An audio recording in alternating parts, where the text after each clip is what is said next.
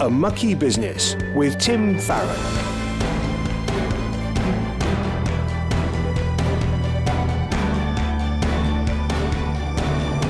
Hello and welcome. I'm Tim Farron, and this is the show where you get to hear from a Christian who works either in or through the mucky business of politics. You may well think that politics is tainted by compromise and sin, and of course you'd be right. But then again, so is everything else. And I think Christians should be praying for their brothers and sisters who are involved in politics in an informed way. Today, we'll be joined by two of the team at Compassion UK, who will talk to us about the impact politics and individuals can have when campaigning on specific issues. And we'll hear more of one of their campaigns that they're currently pushing. But before that, we continue to watch the ongoing invasion of Ukraine with horror. Donations, sanctuary for refugees, and prayers for peace and justice are vitally important to show our support for the Ukrainian people in their suffering. Yet we feel helpless in the face of the tragedy and evil unfolding before us. This is an interconnected world more than ever before. People in the UK will feel the shockwaves from this catastrophe. Ukraine produces much of Europe's grain. Russia is a major source of fertilizer as well as energy. At home, we've already seen energy prices soar, and now oil prices have reached their highest level since 2008, and they continue to rise. Last week, the International Panel on Climate Change gave a chilling warning that the situation with the Earth's climate is worse than we thought, and that we must act by the end of the decade to reduce carbon emissions, or it will be too late to reverse the trends towards catastrophe. Much of the environmental damage is done by our reliance on gas and oil to meet our energy needs. The rush now to cut our use of Russian energy sources gives us an extra kick to move rapidly towards domestic renewables.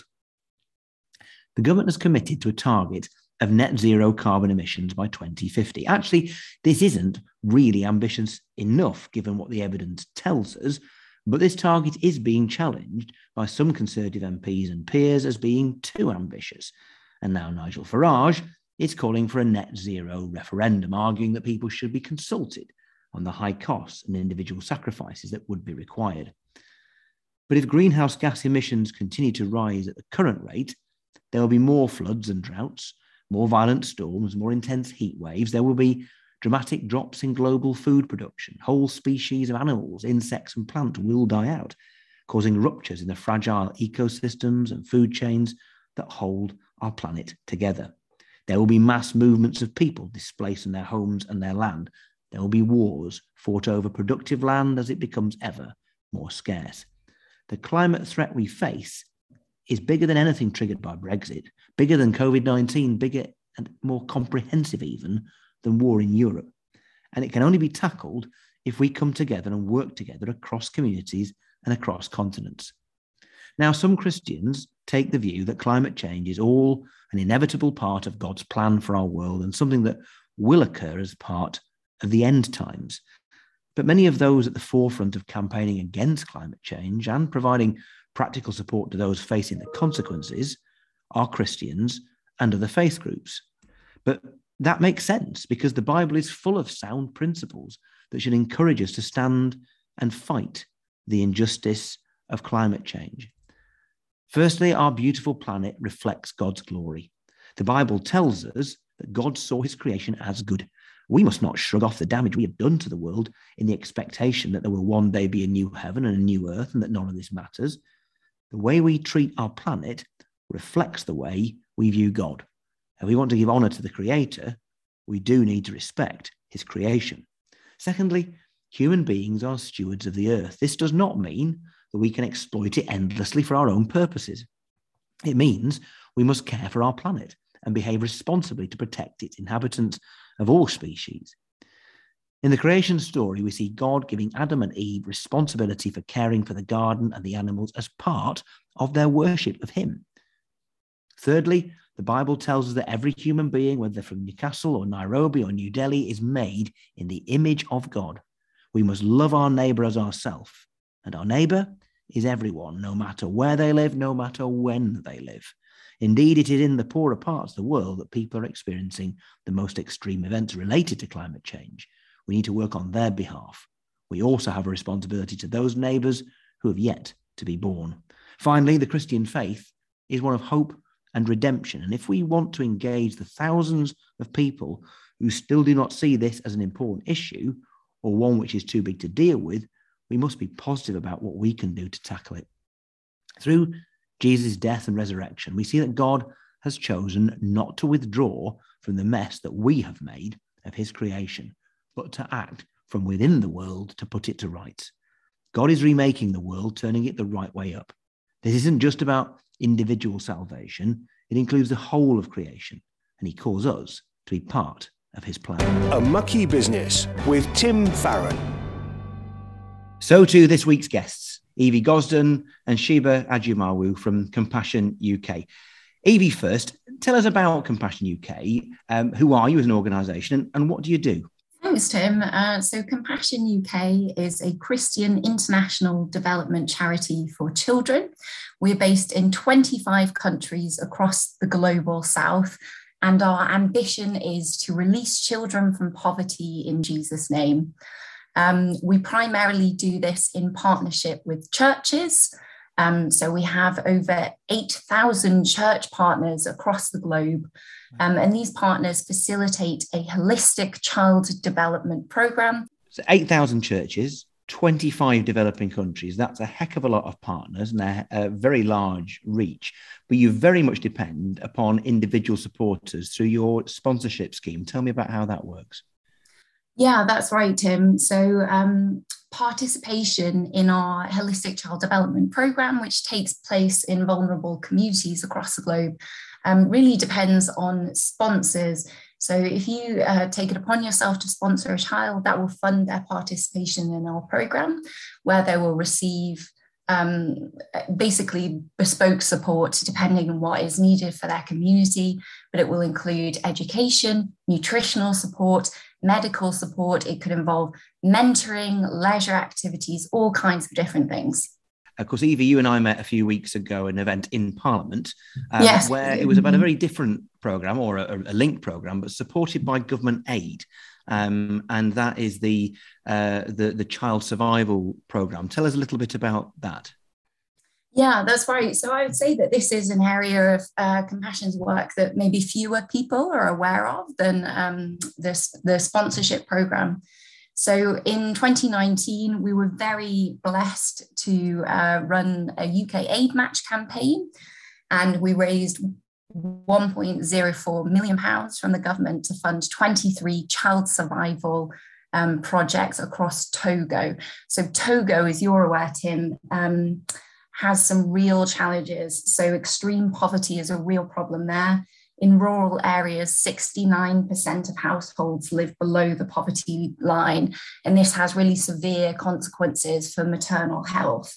So the sad reality is that in Togo, 1 in 20 babies won't reach their first birthday, and women actually have a 1 in 56 chance of dying due to complications in pregnancy or childbirth. So the purpose of this UK aid-funded child survival programme is to support mothers and babies in their first year of life. So this support takes many different forms. So in the first instance, it's the critical pre- and postnatal care, including medical treatment, which is something that is absolutely not taken for granted otherwise. Nationally, only 69% of mothers give birth with a skilled birth attendant present, whereas in our programme, it's 95% of mums who are able to have that. In addition to this, our child survival projects offer, it may be, depending on the needs of the mother and the child, nutritional supplements, medical support, advice and guidance on issues such as breastfeeding and childhood vaccinations, and also training and income generating skills. And also because we want this programming to be sustainable in the long term, we're about tackling intergenerational poverty. All the babies who take part in our UK aid-funded child survival programme are then offered the opportunity to take part in their local holistic child development programme, where they will receive a sponsor and then get support from their local church.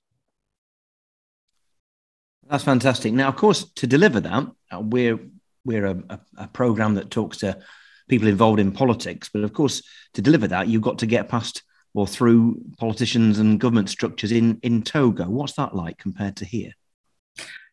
So I would actually, Tim, say that we've been very blessed and that in Togo we have quite a positive working relationship with the government there. They've been very supportive, and the Compassion Togo team are really strong. They've actually been doing some safeguarding work with the government, and recently their achievements were recognised. They've got an award for their safeguarding.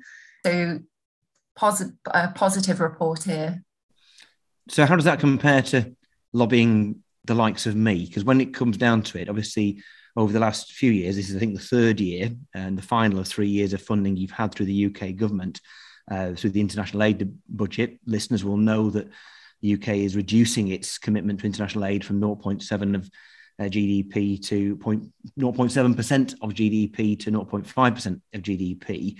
And that will have an impact on aid schemes going forward. As we speak, you don't know whether there's going to be any fund for you to bid into to keep this going beyond next year, do you? Yeah, that's correct. So there's still a lot of questions around what aid is going to look like in future, where the funding is going to come, and how NGOs such as Compassion are going to be able to access that. I should say that actually we have been incredibly blessed in that our funding for the child survival programme in Togo has not been cut. But you're right that it is a very serious point. I think that one difficulty that NGOs have in working in international development issues is that there is a general sense in Parliament maybe, but also in the wider population, that poverty is too big a challenge to tackle, that aid and international development efforts simply aren't making any difference. But that is a myth. So in recent decades, and particularly since the 1960s, there has been a massive decline in the number of people living in extreme poverty. And that is partly thanks to international development activities. However, where we are now is that forecasts are showing that decades of valuable progress are expected to reverse, specifically because of the global pandemic. A Mucky Business with Tim Farron. We're speaking with Evie Gosden and Sheba Ajiamawu from Compassion UK. Sheba, you're very welcome. It's lovely to have you with us. As a child in Uganda, you were helped directly by some of Compassion UK's programmes in your area, weren't you? Tell me a little bit about them. Thank you so much, Tim, for having us here. And it's my pleasure to talk about Compassion UK and the programs that it offers and the help it gives to children in international developing nations. As Evie pointed out, the countries we work in, I was very blessed to be part of the program. I was registered in the Compassion program, and absolutely I received the help, the support that Compassion offers to children growing up in poverty or in some of our, in abject poverty areas. And yeah, it was at a local church, and yeah, I received things like scholastic materials, education materials. I had mentors. I've always told my story, where Compassion always bring mentors for children, like university students, visitors visiting from abroad who come and speak to the children, and also sponsors who come to visit the children in the Compassion program. And that really brings such an amazing picture to children when they come to the Compassion program at a center project, and life different from children where they live at home. So having received many of the benefits of the program, you've then found yourself in an incredibly frightening situation where you had to escape from your home, from your village at the age of 14 in the middle of the night. Tell me what prompted that. We say sometimes that poverty is lack of hope. That was one of the situation I was facing, and where I come from, it's just a little village at the border of Rwanda and Uganda, and where at the time people didn't believe in like educating girls, because they thought if you educate girls, they are going to go on and just, carry on with someone else's responsibilities, and then they will leave yours, so there's no point giving them that much education. And when we got home, I was tipped off by children at home, as you know, most of the families in Africa where you have this hut house facing the other, so everyone knows almost everyone's affairs. So when they told me, the children told me that, you're getting married, and I'm like, to who? I think they mentioned like family, and I'm like, but I don't know them. I'm only little. I'm going to, how about my school?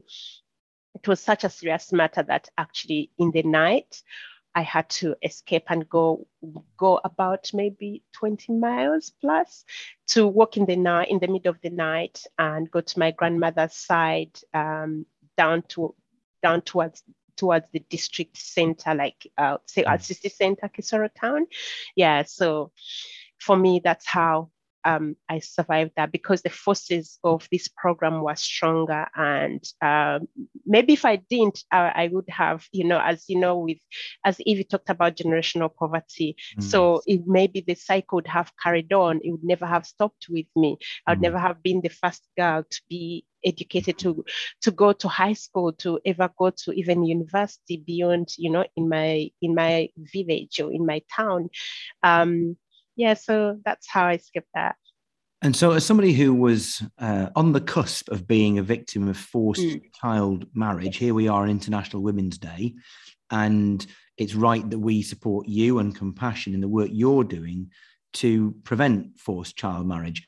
It's right to say, I think, from hearing what you said, that you were equipped to a degree, even though you were only 14, you were equipped because of the schemes you had gone through with Compassion, because sponsors had supported you, to be aware there was another way of living, and that you did not need to comply with what was potentially going to be forced upon you.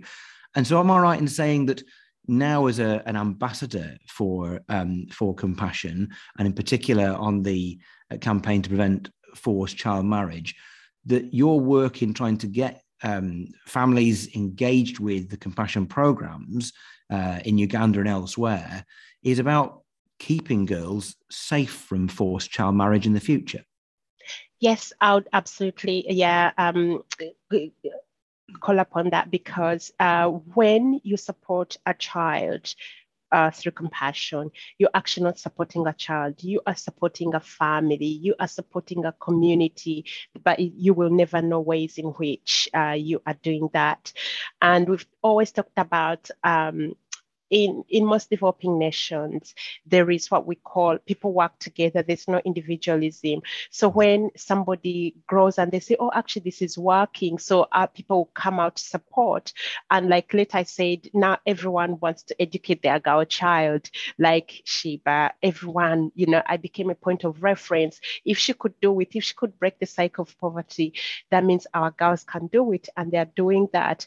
And also because now through Compassion, as time goes on, people are sensitized, people are educated about many things in life. They're like, oh, actually this works. Or actually it's not just about people taking our children, but it's about helping us to change our surroundings, to change the narrative, to change our mindsets.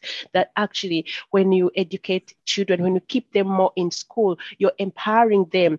And we all, as I always say, in most cases, when there's war, when there's crisis, I think most people will recognize or will remember that in 1990s, Uganda was the first nation, or one of the first nations, to declare actually people are dying of HIV/AIDS. They brought it to light. So that's the era I grew up in.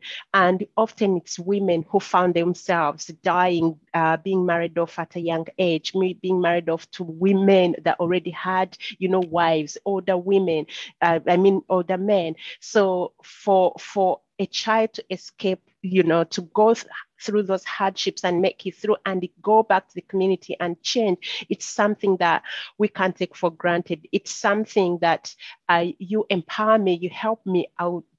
My promise is to change my surroundings. So I would absolutely encourage people to come on board to support us. You're not supporting just one child.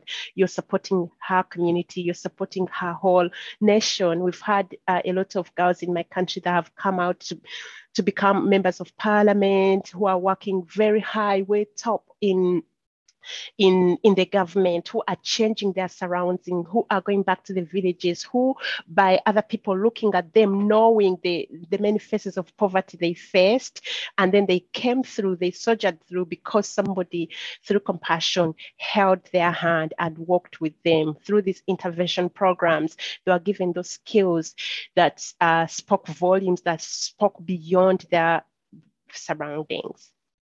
Shiva, thanks very much. And so much for being so open and sharing with us your own personal experiences, which must be traumatic and must have been traumatic and still lay heavily upon you, but which you have used to help other young women and families in similar circumstances to be able to see that there are other ways. And we're really grateful to you. Before we let both you and Evie go, I don't want to finish without giving listeners the chance to know what they could do to make a difference. So Evie, maybe you could tell us and tell listeners how we could make a difference to help you in your work with both child survival and preventing forced child marriage.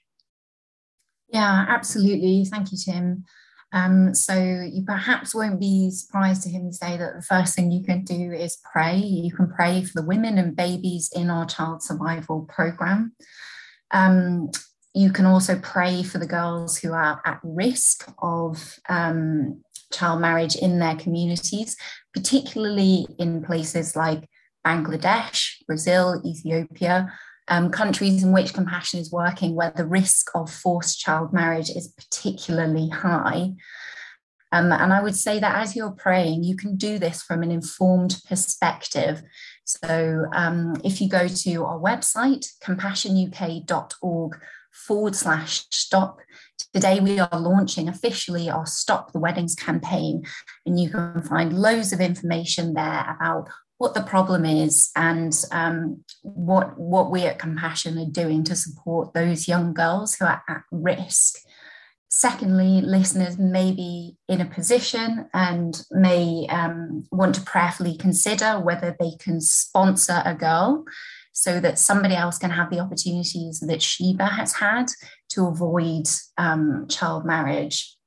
And thirdly, you can donate to a very special program that we are going to be running in Bangladesh, where the risk of child marriage is particularly high. Well, we'd really like to encourage listeners to support Compassion UK.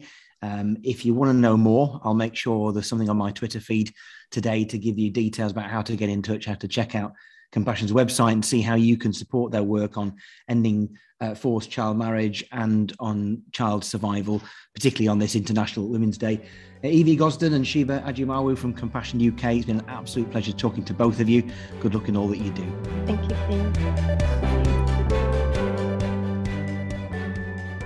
Each week, we answer a question from you, the listener, about how Christianity and politics can work together. Maybe you're thinking through a particular issue or you're not sure why people disagree on a certain policy. If you've got a question, please write it in an email to farron@premier.org.uk. Well, this week, Carl in London has been in touch and he's asked the following. He says, I understand the UK and US want to avoid directly getting involved in the conflict in Ukraine, but at what point is it their duty to step in with more than just sanctions and defend the Ukrainian people? That's an amazingly good and, of course, very, very topical question. Christians will approach this from different angles. I'm not a pacifist. Some are. I do think that some wars are just, and sometimes it's right to take up military arms in order to defend the weak, in order to pursue justice. It's also important to be wise. I mean, I'm honest with you, I don't think I've ever prayed so angrily as I have this last couple of weeks about the situation in Ukraine, the behavior of Putin and his henchmen. What we really need from our politicians, and what we need all of us at a time like this, is wisdom to make the right choices. You say that you understand that the UK and US don't want to get directly involved in the conflict. If we were to police a no-fly zone over Ukraine, you run the very strong risk of a US or a British plane shooting down a Russian one. And we all know where that might lead. And so I understand the equivocation. Having said that, if we don't take action, there is a possibility that Ukraine may just be the first of many states that end up being brought back under kind of Russian control. And that just gives an appalling example that bullies get their way, which is why the crippling sanctions are so important. It's why providing Ukraine with the military hardware, software, training and everything that they need, and all the logistical stuff and all the other things that might need, food and all other kind of supplies, are better ways of approaching this. But I have to say, there will come a point, or there may come a point, where it may not be resistible. We can't, in the end, give in to a bully.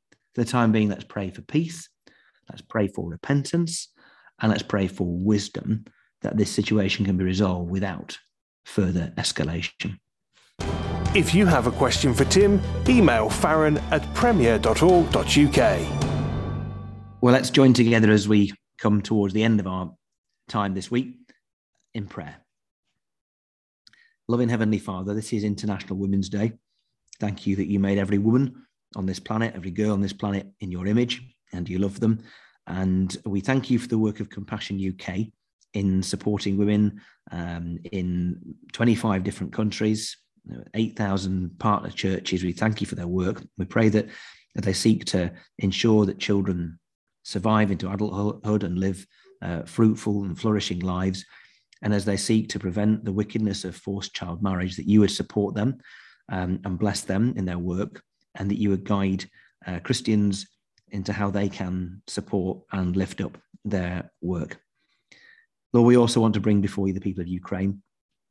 We pray, Father, for your protection, your supernatural protection on the villages, the towns, the cities, the families, the homes, the infrastructure of the people of Ukraine. Keep them safe, Lord, against this evil.